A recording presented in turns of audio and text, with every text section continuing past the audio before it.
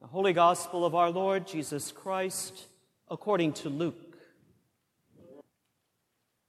Jesus, filled with the power of the Spirit, returned to Galilee, and a report about him spread through all the surrounding country. He began to teach in their synagogues and was praised by everyone. When he came to Nazareth, where he had been brought up, he went to the synagogue on the Sabbath day, as was his custom. He stood up to read, and the scroll of the prophet Isaiah was given to him.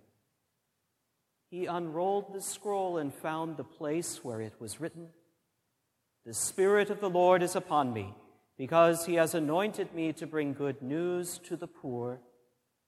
He has sent me to proclaim release to the captives and recovery of sight to the blind, to let the oppressed go free, to proclaim the year of the Lord's favor." He rolled up the scroll, gave it back to the attendant, and sat down. The eyes of all in the synagogue were fixed on him. Then he began to say to them, "Today, this scripture has been fulfilled in your hearing." The Gospel of the Lord.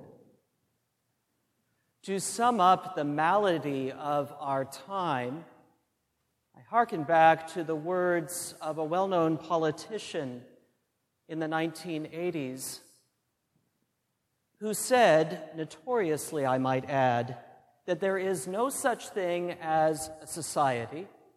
There is only a collection of individuals. If we sit with that for just a few minutes, we realize how morally bankrupt that statement is, and how toxic it has been to our body politic that enough people seem to behave as though that were true, that we live in a society that is plagued by loneliness and isolation, and indeed despair. That sense of being boiled down to individuals, and I would go even further, individual bodies, is one of the great maladies of our age. And as we all know, part of our struggle through the pandemic has been how much the lockdowns and all of the mandates that have kept us home have exacerbated the already present problem. And we wrestle with that for good reason. Our readings this day remind us that the body is greater than our individual fleshy parts. And it goes back to very early places and very early times. We have the recollection of the people of God being gathered together again in Jerusalem after generations of being in exile in Babylon, after having a very visceral, that is a bodily sense of having been dissolved by the quests of much larger forces in the world than their own, having been torn from their homeland, having been scattered, having been, you might say, dismembered almost by the politics of their age. And suddenly they are gathered back together around their governor Nehemiah, and the priest Ezra opens the book of the law, which is their heritage, and begins to read it. And the people weep. They weep with grief because they realize how far their patterns of life have departed from the law, and they weep with joy because in the hearing of their ancestral law, they feel themselves being bound together again as a people and being bound to the land again of their ancestors. And they recognize, even if they don't articulate it in as many words, that they are being knit back together again as a body. with many parts, but with one purpose, and that is to serve and praise the God of life.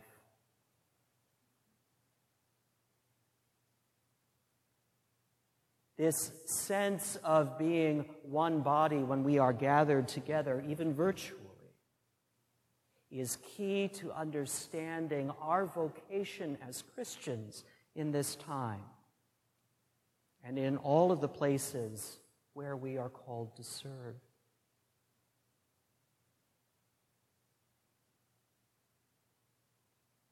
This past Friday, the great spiritual witness and activist Thich Nhat Hanh died.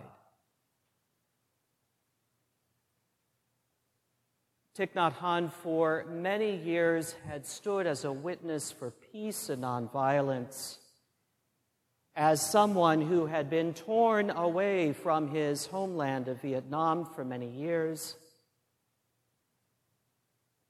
as someone who had worked side by side with many, in many different spiritual communities and traditions, to begin to usher in a new world. And the most vivid example of that was his partnership with Martin Luther King Jr. in cultivating the beloved community.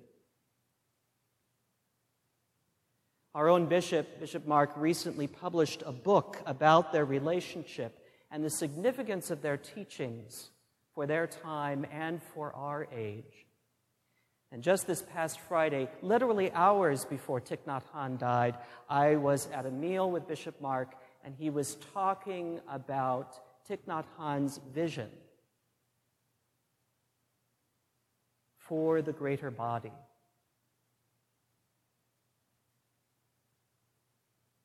At one point, Thich Nhat Hanh was asked, what was it like when Martin Luther King Jr. was assassinated? And Thich Nhat Hanh reflected, of course, on the trauma of the time, but also on the recognition that somehow Martin Luther King Jr. was still with him, assisting him, the great bodhisattva, as they say in Buddhism. That there was a body, Thich Nhat Hanh said, that could not be seen. Buddhists teach that part of the illusion we suffer from is that this body is the only body that there is. It turns out that Christians argue against that as well. So maybe what we suffer a little bit from is a failure of the imagination. We are more than just this. We are greater than just this. Bishop Mark was reflecting in that conversation how Thich Nhat Hanh understood something about what we call the communion of saints, even through the language of his own tradition. That sense that we are part of a greater body and a greater world that exists outside of time and space. And we need to learn again to allow ourselves to imagine how great that body is. I find it very comforting to imagine that, especially right now as some of our families are grieving great loss. And the world continues to toil and roil with the pandemic and the brokenness of our body politic. This sense in which there is a greater communion. Think about Church of Our Savior just as an example. We are gathered here today because we recognize that we must be together in this body, as we call it. But if we allow ourselves to imagine all the people who have been here before us, and if we allow ourselves to imagine further all the people who will be here after us, there are tens of thousands of souls with us right now, in a very real sense. I used to joke a little bit, their blood is in the woodwork a little bit, right? They are embodied here, even with us as we are gathered. It's a beautiful image of what Thich Nhat Hanh and Martin Luther King Jr. called the beloved community. And it is a beloved community that is not just about people, it is about the natural world as well, as we are all learning the hard way right now. We belong to the wider world of creation, and creation, in a very real sense, belongs to us. And we use that word remembering. It's about putting the body back together.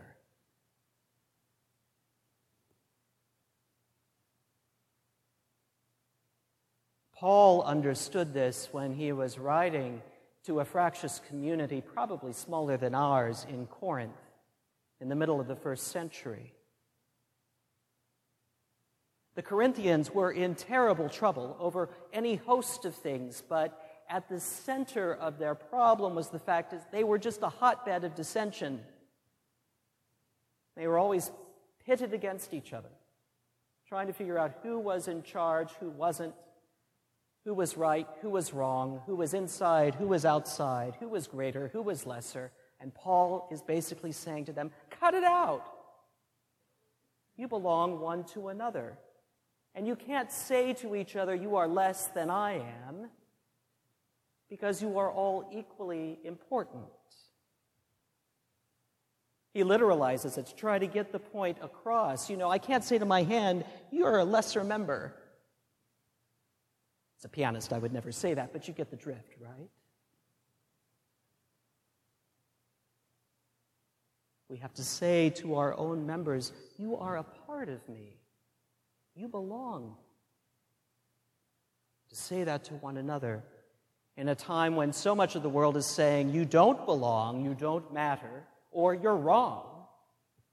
We need to start turning to one another and to our neighbors and say, you are a part of us.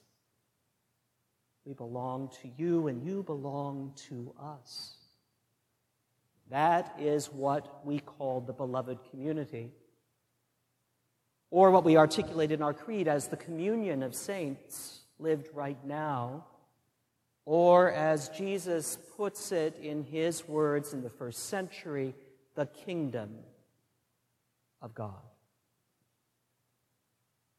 The body, as we say, of Christ.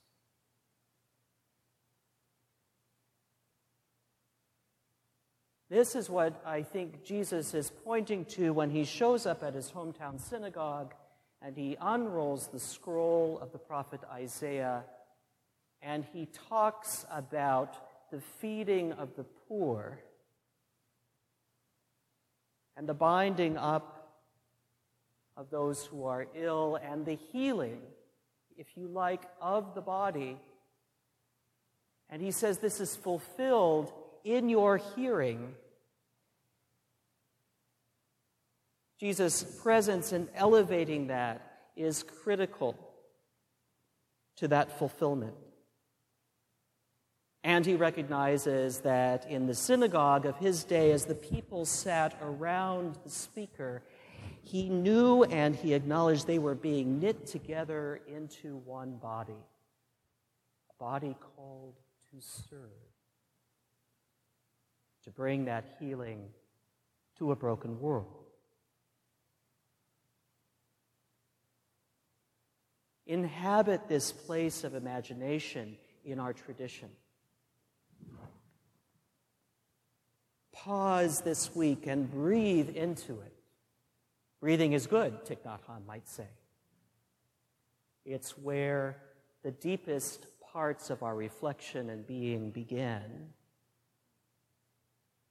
And recognize in your imagination that you are part of something so much greater,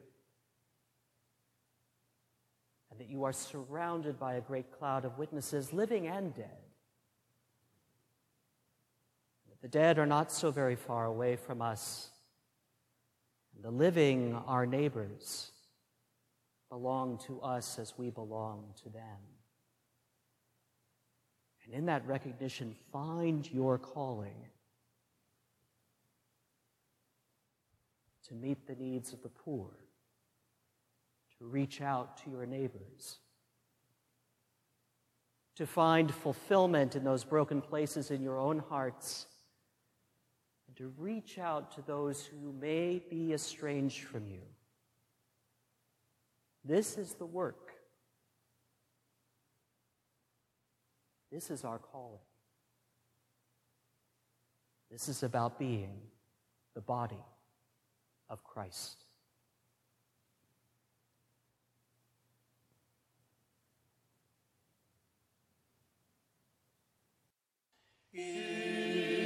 Thank you for listening to this sermon podcast from the Episcopal Church of Our Savior, Mill Valley, California. We are a growing community welcoming those seeking to deepen their relationship with God and to journey in faith with God's people through the breaking of bread and in service to others in Christ's name. You may reach us by phone at 415-388-1907, search for us online, or visit our website at oursaviormillvalley.org. We wish you God's peace, and we hope to greet you in person very soon.